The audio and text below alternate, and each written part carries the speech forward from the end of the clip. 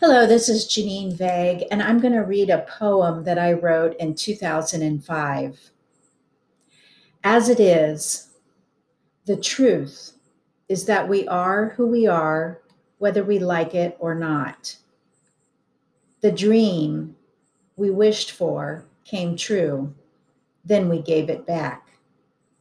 The mountain was tall and slippery, jaded and painful, yet we climbed and stood on top.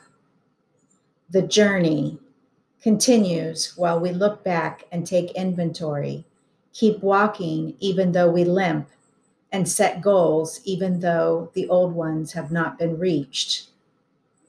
The choice to move ahead while you drag your feet behind makes sense because you follow intuition. The answers are not clear and may never be, though we must live and seek as though we will find. The faith wavers when we don't get what we want. It is clear that we have a belief, but not in ourselves. The time has come to let go and be. The message is not here, even though it has told you many things that you already knew. The point was to remind you. Thank you for listening.